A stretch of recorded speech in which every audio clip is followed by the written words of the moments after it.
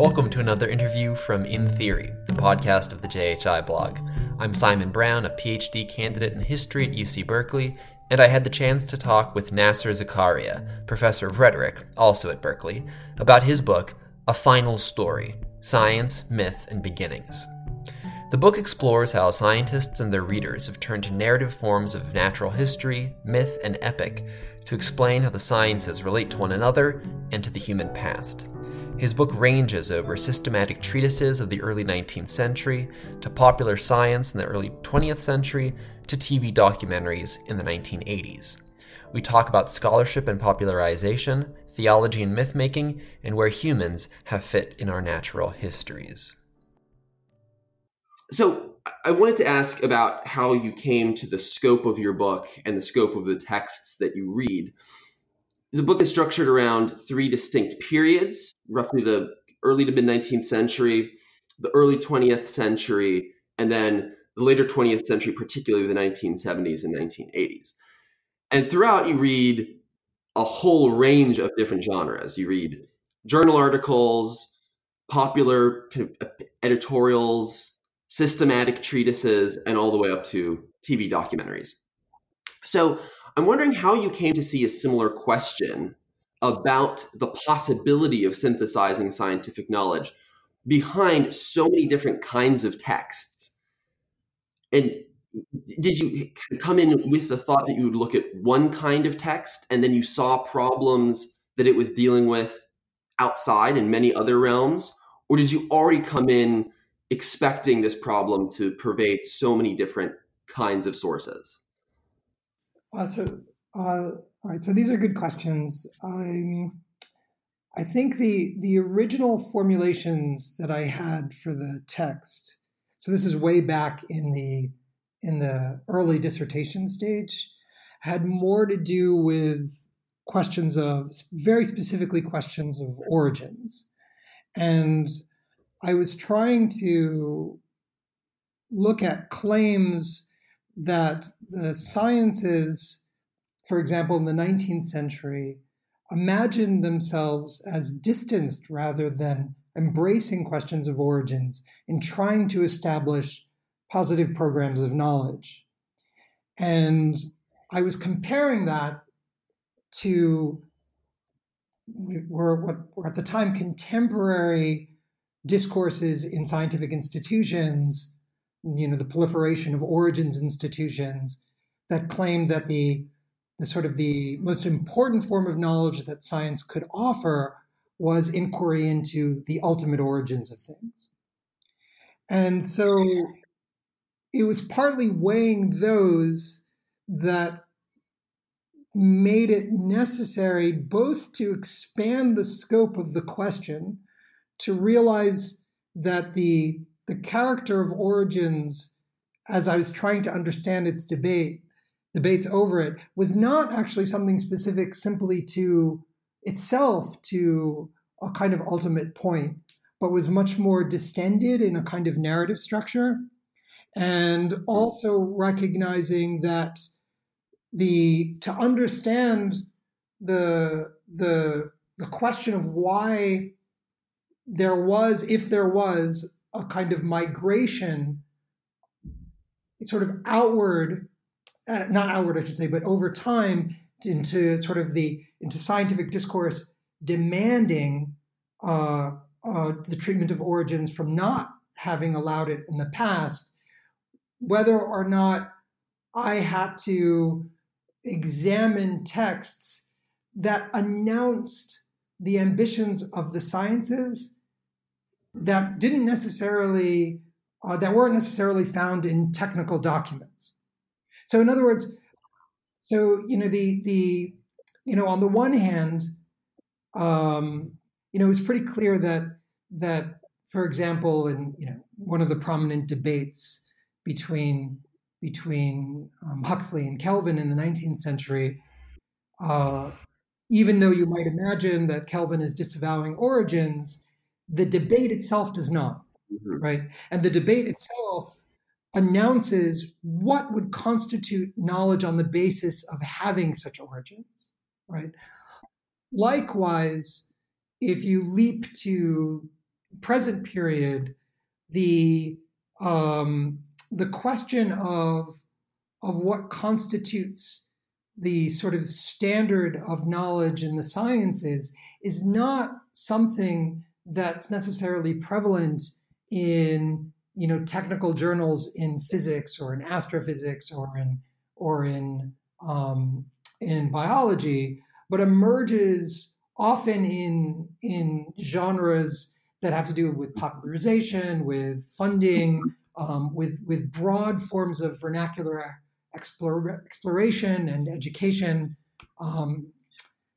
So in the end, I found it sort of necessary to look at a lot of these texts and move more on sort of narrative forms in particular.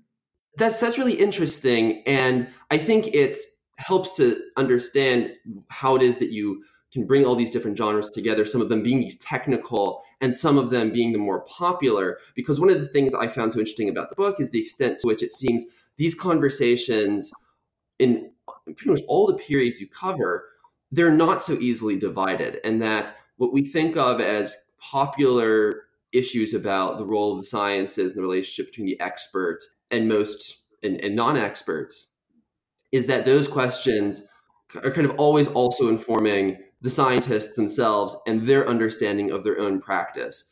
So, I mean, do you think that in the process of moving from the technical text to the more popular text that you see a pretty consistent interaction between these kinds of texts and the problems that they pose throughout the period, or do you think that changes substantially over the course of the three periods you talk about? Oh, that's a really good question. In a certain sense, I think that the impulse, well, let me not call it an impulse, the discussion remains, so that you have thinkers who are willing to discuss synthesis, from Herschel to Huxley to Shapley to Gamow to Sagan and even Weinberg, right, across this kind of period. So, like, to just take a not quite random, but a group of those people across that period, they're all willing to discuss what it is that they think science is and what it offers to the world and what it offers to them. And they're willing to do it in varied genres. But it is probably the case that there are shifting patterns, right? So, for example, Kelvin is able to articulate a rather technical argument about the age of the world and the age of the sun in a fairly popular journal, quote unquote, right? Whatever popular means at that time. Whereas, Gamow is writing generalist texts later on that presume the necessity of much, much more introduction, sort of a much more diffuse language, so that what's required to be able to speak these different things in these different ways changes over time, right? Probably in ways that you might expect, in that there is some formalization of genres. There's some, changing expectation with regard to the voice that the scientist is imagined to speak to when speaking amongst themselves or amongst, when within a sort of scientific symposium, and when the scientist is imagined to be speaking to a broader audience. And I mean, I'm using the word imagination seriously in the sense, not that these are forced things, but rather that the generic sort of expectation impacts the voice and vice versa, right?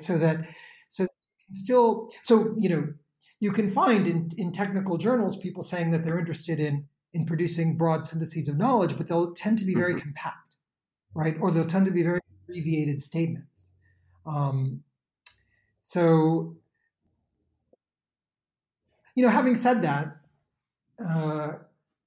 Gamow is an interesting case point. So when he's writing in post-World War II period, it seems like when you compare some of what he's writing in his journal articles to what he's writing in his technical journal articles in physics reviews, and what he's writing in his broad vernacular popular texts, the paragraphs are often very, very similar. The one thing that will sometimes be missing or be placed in an appendix are the mathematical formulations.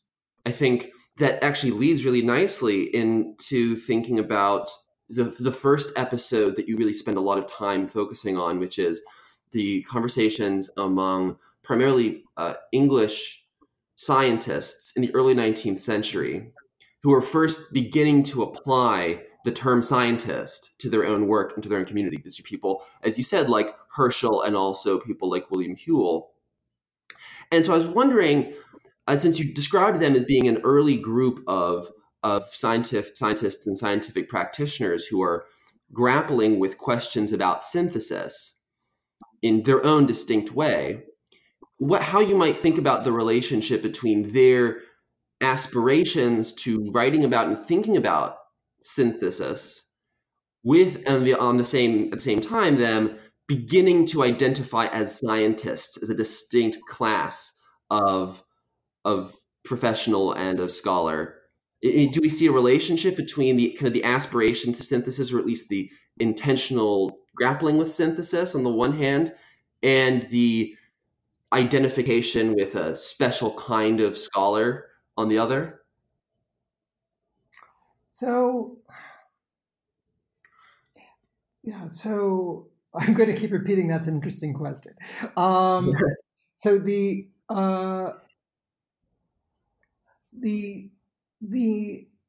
I think there's more detailed ways of responding to that, and there's a sort of broader strokes one. So maybe it's more important to try the broader strokes one for the moment, which is, in a certain sense, I think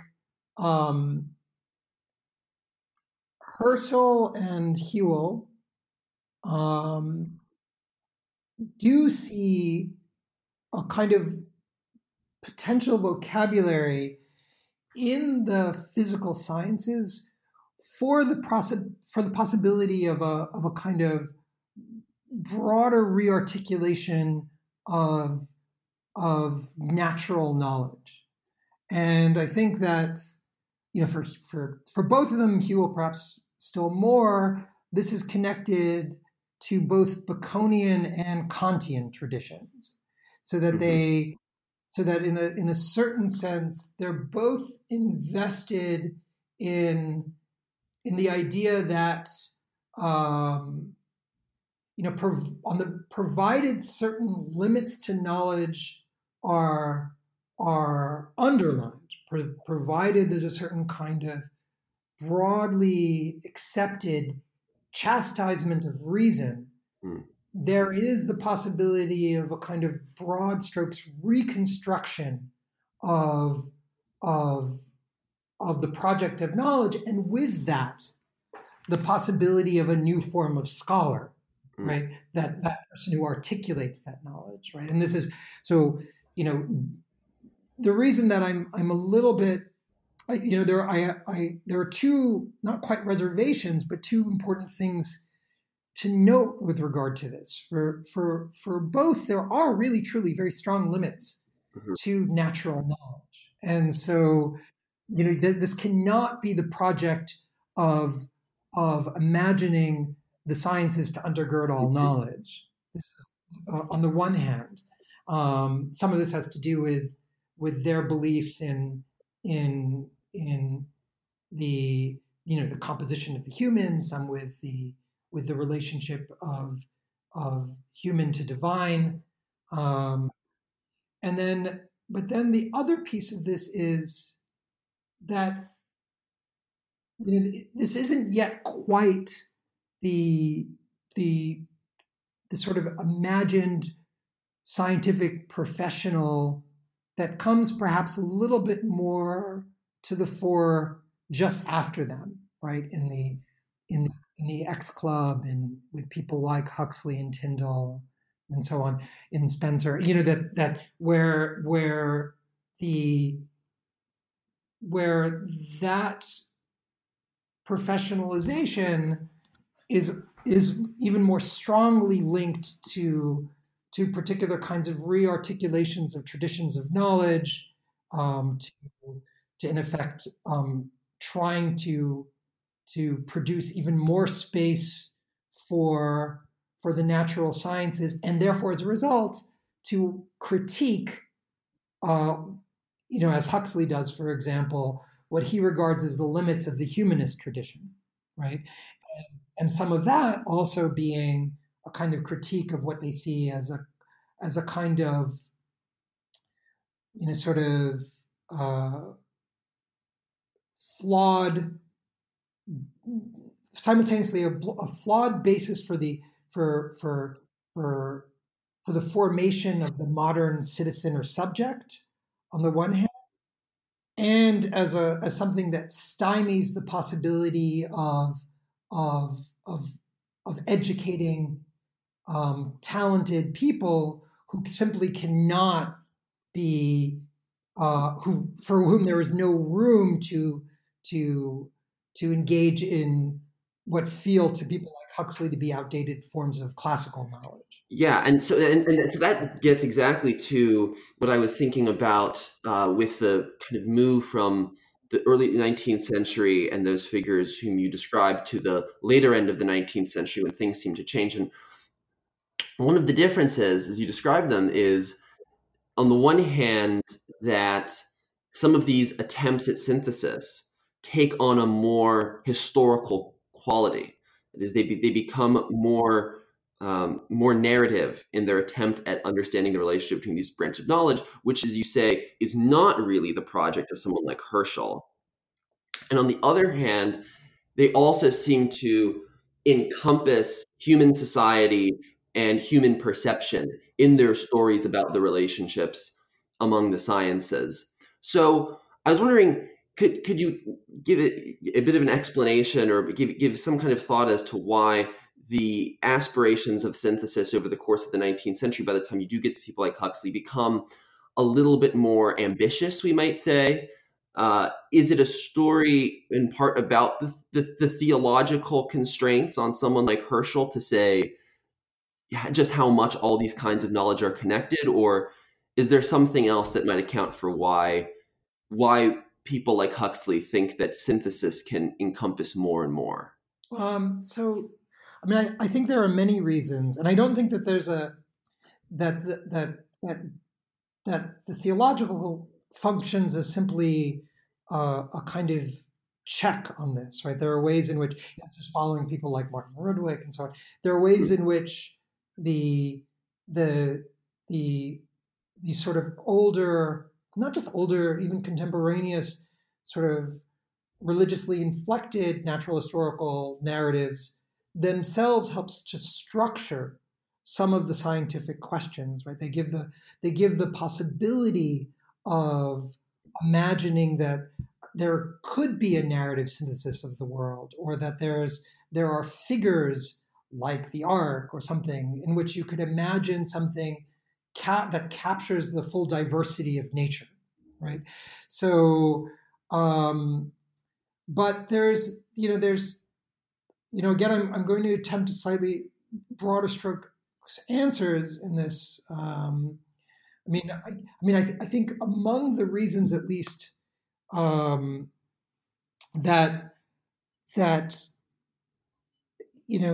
I focus on, there's something that has to do first with across the 19th century.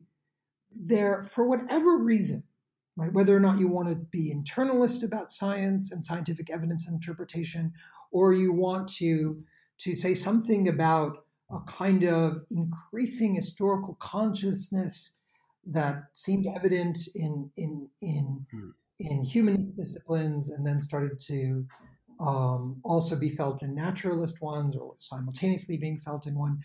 There was a kind of increasing of the scope of the historical.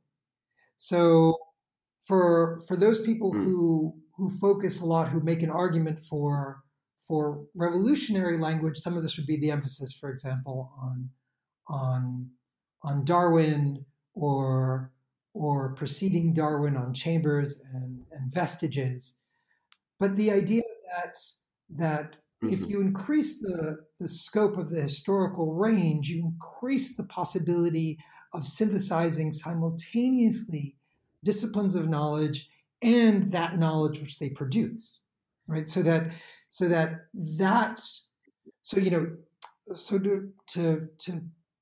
fix this in a certain way, Herschel and Whewell, for example, make an argument that effectively says, let's keep geology and astronomy apart. And it's partly because the astronomical, whatever you think of things like originary hypotheses, like the nebular hypothesis, really doesn't give the kind of immediate evidence for sort of the beginning, a beginning to the order of nature that the geological does. So one is temporal, one is not temporal, right? In a certain sense, that argument begins to erode, and pressure is put on it by other disciplines of knowledge, like the Darwinian frame, right? That in effect is struggling to find more time to account for these changes that seem absolutely inconceivable on the orders of knowledge, on the orders of time prior, like that were allowed by people like Kelvin, or certainly by people like by Herschel and Whewell, right?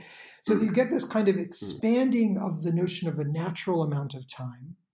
And then you get, in that context, a kind of possibility of seeing that natural history itself can be historicized, right? That all of these classifications that themselves seem to be fixed, both classifications, again, of discipline and classification of the knowledge of the world, are not themselves atemporal.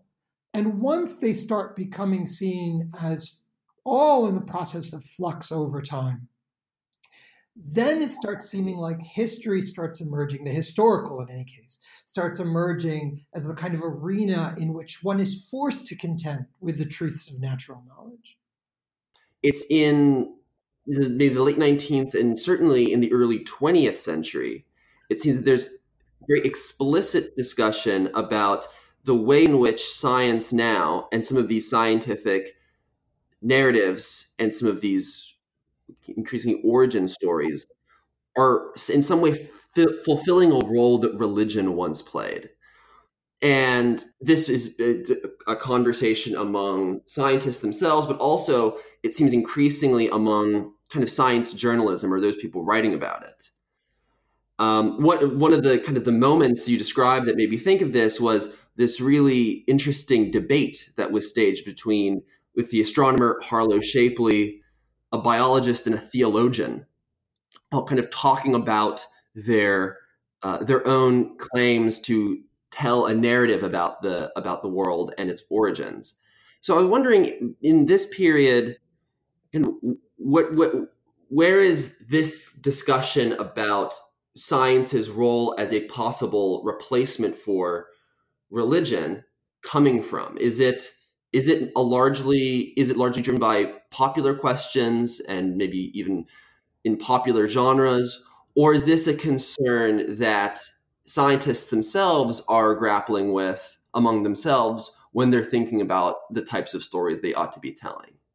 Yeah, it's curious. Like if we focus on, in a way, so that conversation is certainly happening with people like Shapley. It certainly predates him in the context of the astronomical. Like you can find something, related, if not the same, even in Laplace well before him. But there's a way in which there's a kind of almost pluralistic possibility, a kind of explicit, there's the emergence of sort of in the context of debates like this, anthropological knowledges that imagine differences in the possibility of different forms of myth that say, in effect, we can have, the sort of distending understanding of the human takes with it a kind of knowledge of the fact that there are many, many different kind of organizing visions of what the world is. And in a certain sense, too, what that brings with it is the sort of the provincialization of even those kinds of stories that are imagined to be unshakable to sort of to those people involved in these debates. All right, I'm speaking slightly too elliptically. What I mean to say is there's a way in which the very fact of plurality, the very fact of the circulation of many different accounts of the world, religious and non-religious, of different peoples and so on, brings with it the possibility of articulating new forms that aren't necessarily thrown out of account or treated as ridiculous, right?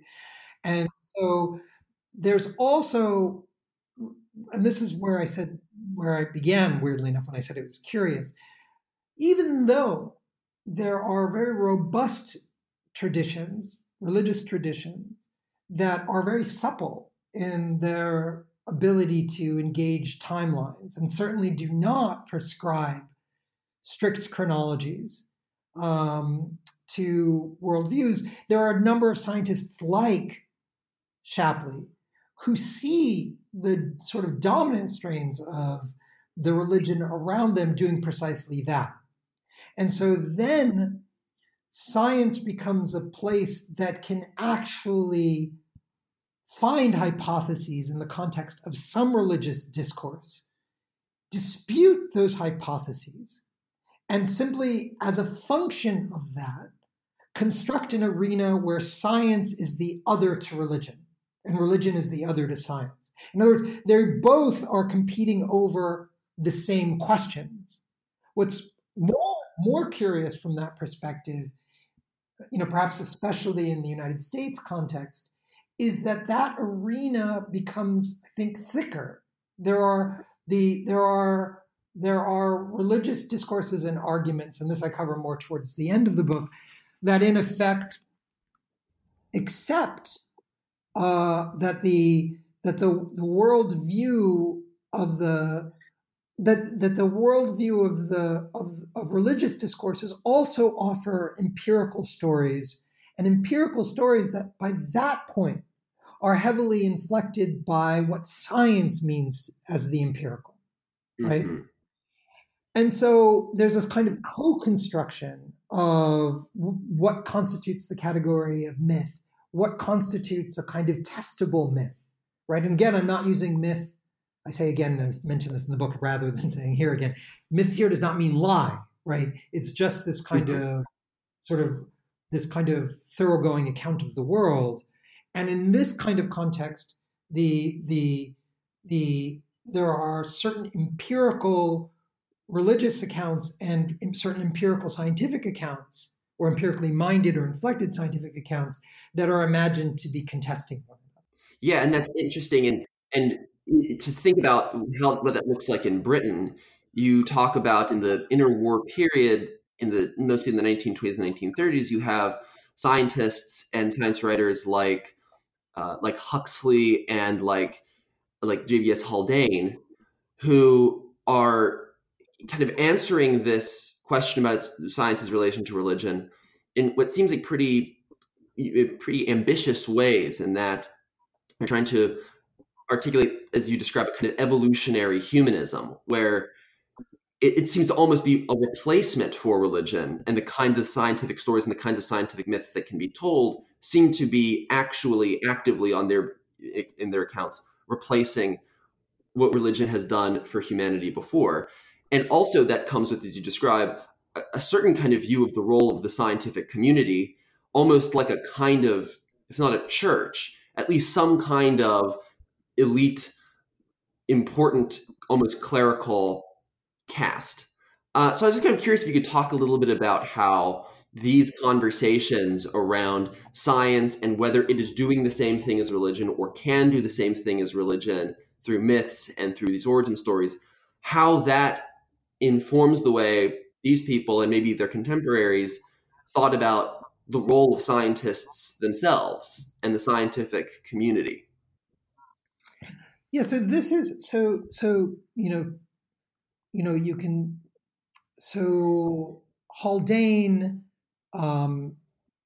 Julian Huxley, as opposed the grandson of T.H. Huxley, E.O. Wilson, there starts to emerge a kind of robust discourse that says something like, the emotional, affective charge, the meaning-making possibilities that often in culture are associated with literature or with religion are active in the sciences. That if one pays attention, or if these scientists themselves can convey what's taking place in what they're learning about the world, then what they find is something that produces its own kind of majesty, its own kind of awe, right? And people like Haldane, in effect, accuse scientists themselves of being unable at that time, for him, when he's writing in the 20s and 30s, at this point when he's saying things like this, that they themselves lack a kind of literary sensibility to be able to convey this, right? And so part of what their work is doing is laying the grounds for making that a sort of a mission of the modern sciences, to be able to convey all the possible meaning making that's present, right? That gets focused on things like the scale of the universe, or the kind of wonder that is provoked by the different worlds that the universe suggests, or that the sciences suggests are at play in the universe, right?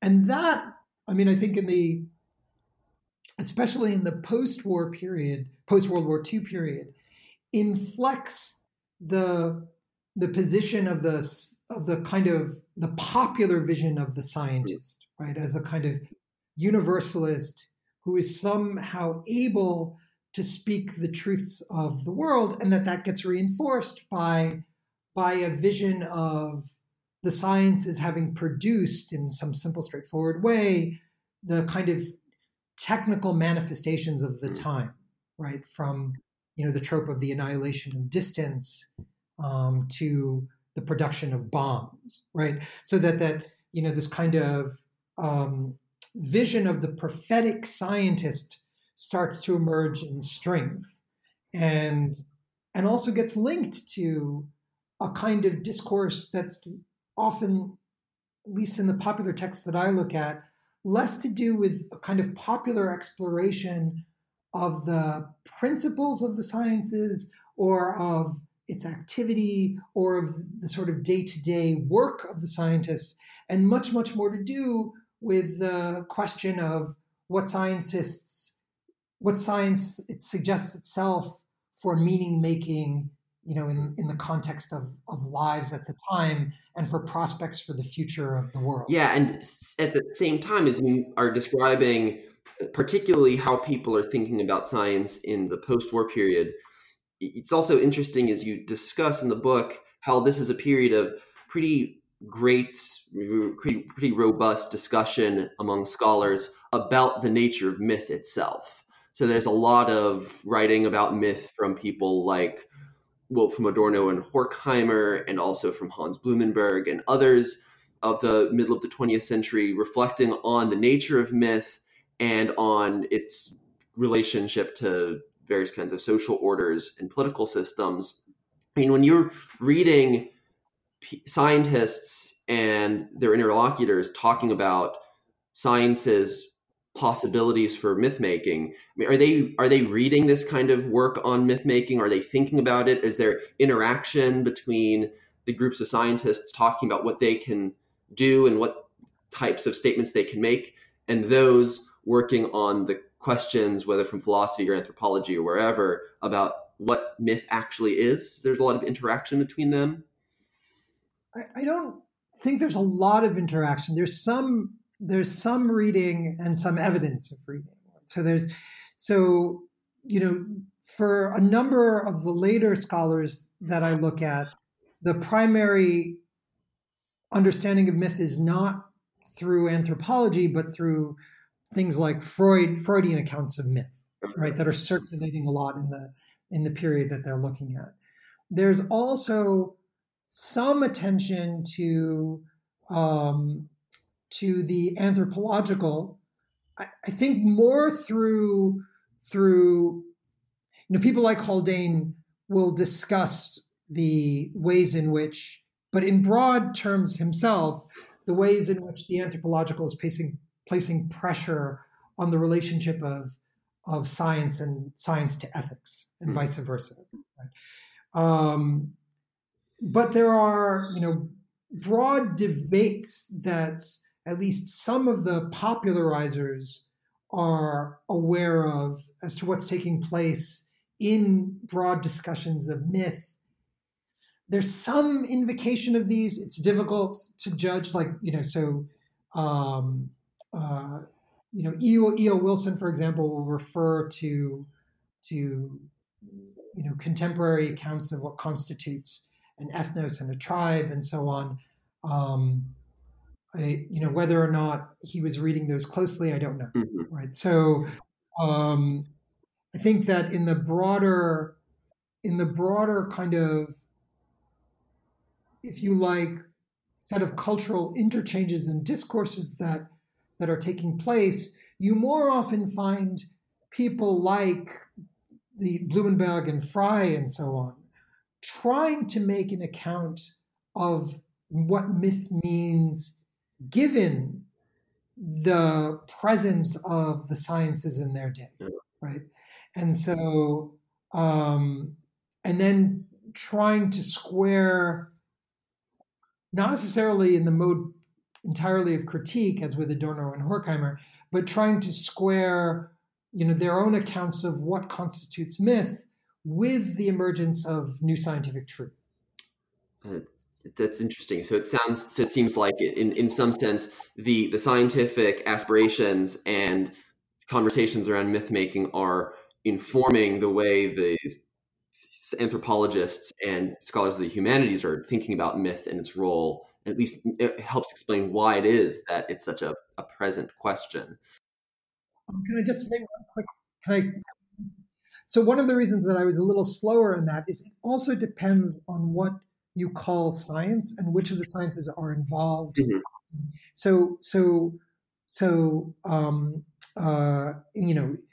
Are we talking about which forms of anthropology are we talking about? And are we, the anthropology of today is very different from the physical anthropology, for example, of the past, or the cultural anthropology of both past and present.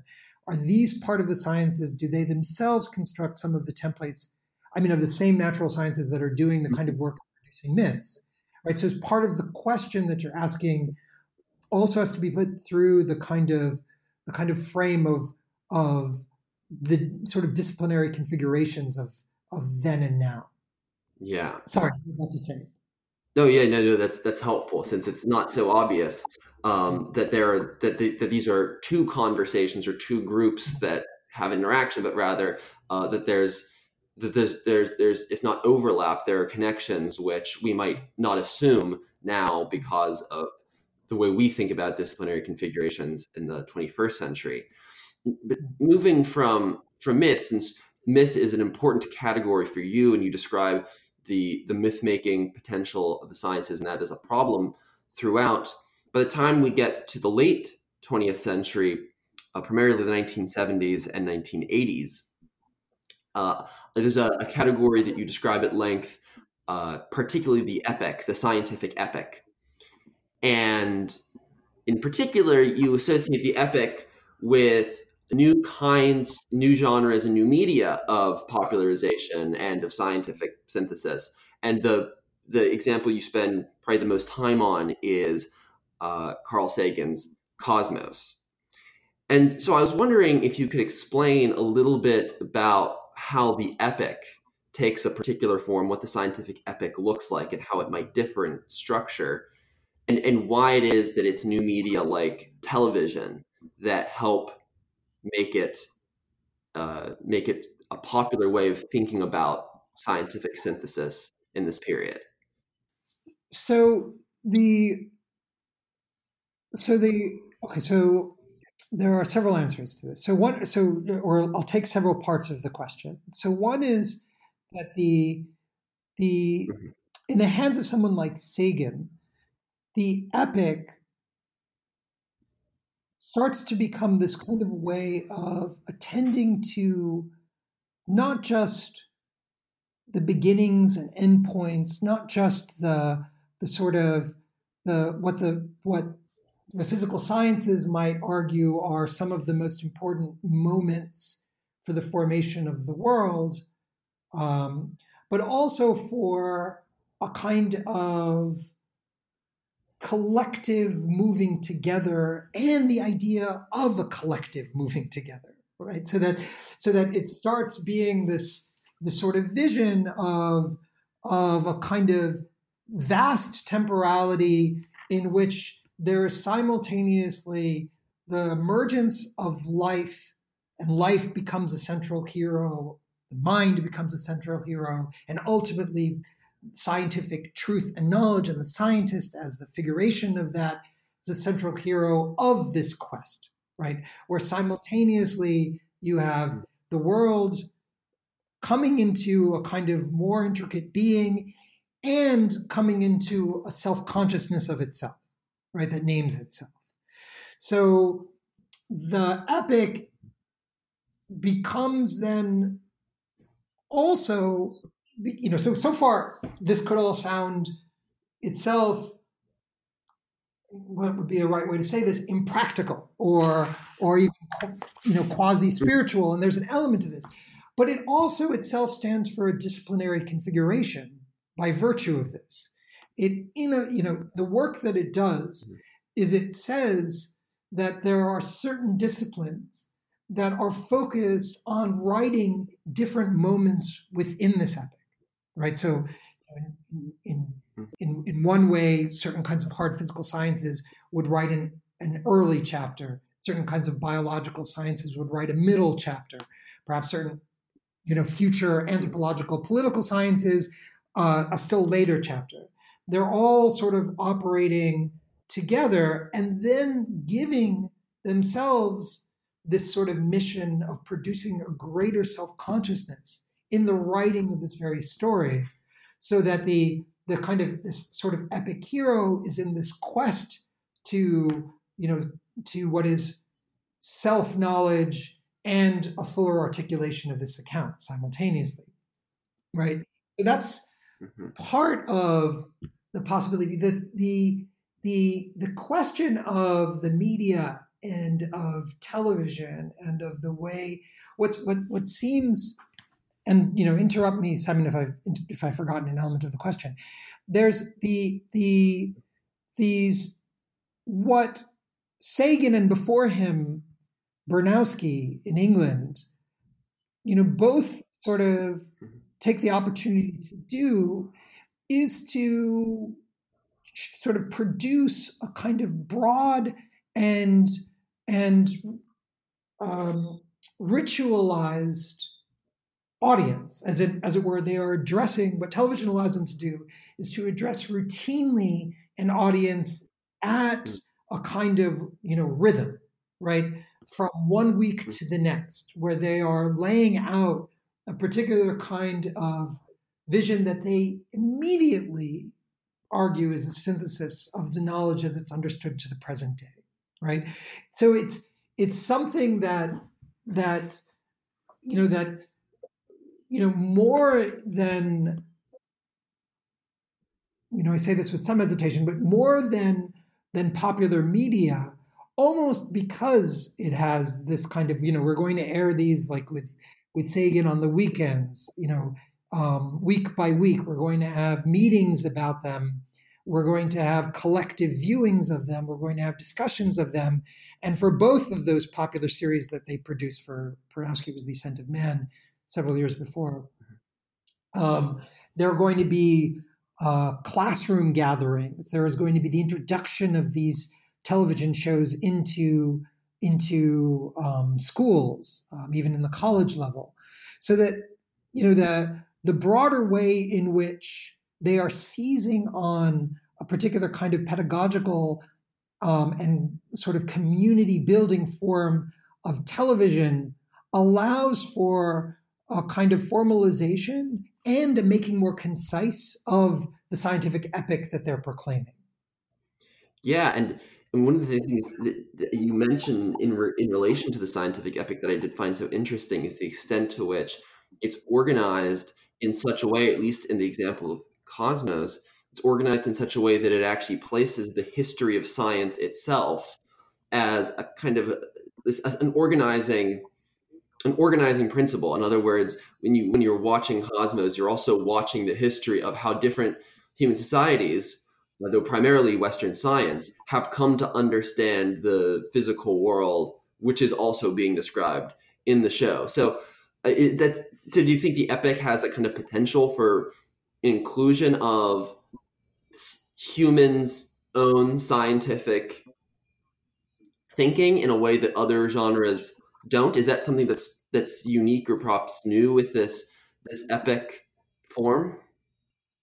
Well, it's certainly, if you like, a kind of power that it has, and I think it's unique to it to the extent that it sees the sciences themselves. I mean, so the epic form is allowed to be and needs to be all embracing, right? So it embraces a certain sort of totalization. And then as a result of this, it is licensed to look at past attempts to produce truth as part of its own movement towards a sort of more final truth, right? Towards finalization. But having said that, as a result, even, in attempts of older, newer epic syntheses, there's often a way in which the sort of the greatest compliment that these sciences imagine that they pay to past cosmologies is that they are related to present ones and ultimately succeeded by present ones. They're not ones that necessarily, so they have, by their own lights, a kind of capacity to totalization, but it's not one that necessarily will allow so much difference that it says these other truths were themselves worlds no less valid than present worlds, right? If we start thinking of certain kinds of reading, for example, of famous readings of Kuhn and past cosmologies in comparison to present ones. Yeah, and I think that's a really interesting arc to take from the beginning to the end, and to think about how the history of science gets itself written into these long stories. And while we've talked for some time about this arc, I was wondering if you would mind talking about what projects you're working on now, or if you're working on something new. So I'll talk about one thing just briefly. So there's an element that appears in this book that, you've already mentioned one of the people who kind of is important for it, Blumenberg. Another person is who articulates, roughly the same time, C.S. Lewis, these notions of what C.S. Lewis referred to as the anthropo-peripheral, and what, since that's difficult to say, what I've contracted often to the anthropo-peripheral, or just the anthroperipheral rather, which is these kinds of traditions or discourses of thought that pay attention to not just what constitutes the centrality of the human, but to the marginality of the human.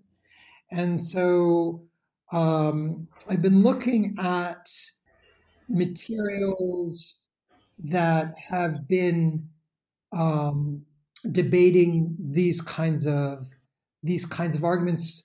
In some of those materials are, likewise found at periods that overlap with the final story, but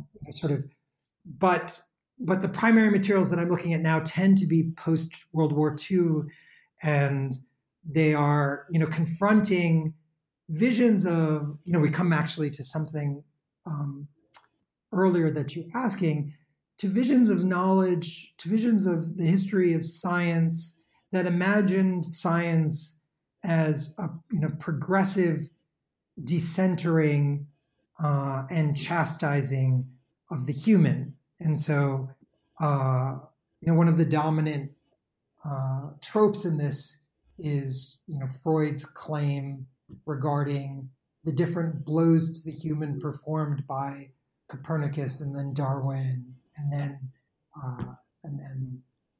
modern psychology and psychoanalysis.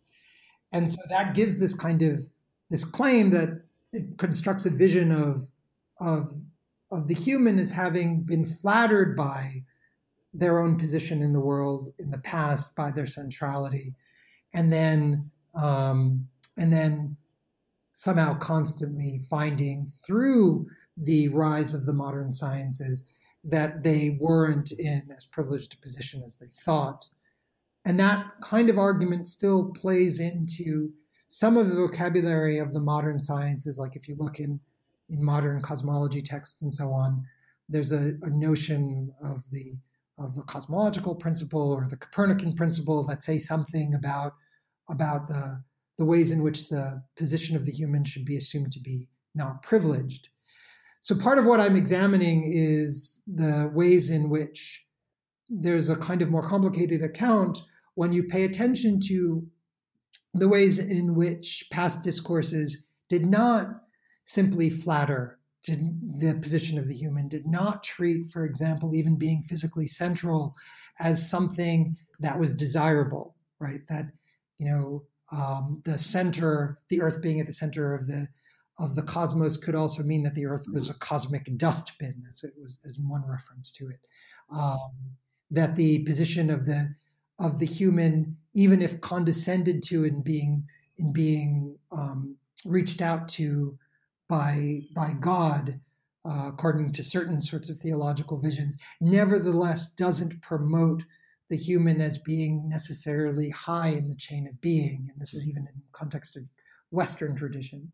So that kind of account of the decentering that the sciences do in the context of the history of sciences and the history of visions of the figure of the human, or just of the figure of the human, I want to try to square with these kinds of more complicated discourses that suggest that it's very hard to say that in the past the position of the human was simply flattered. Yeah, that sounds like a rich and really exciting topic, and I can see how it draws from your thinking in this book. And I'm excited to read more.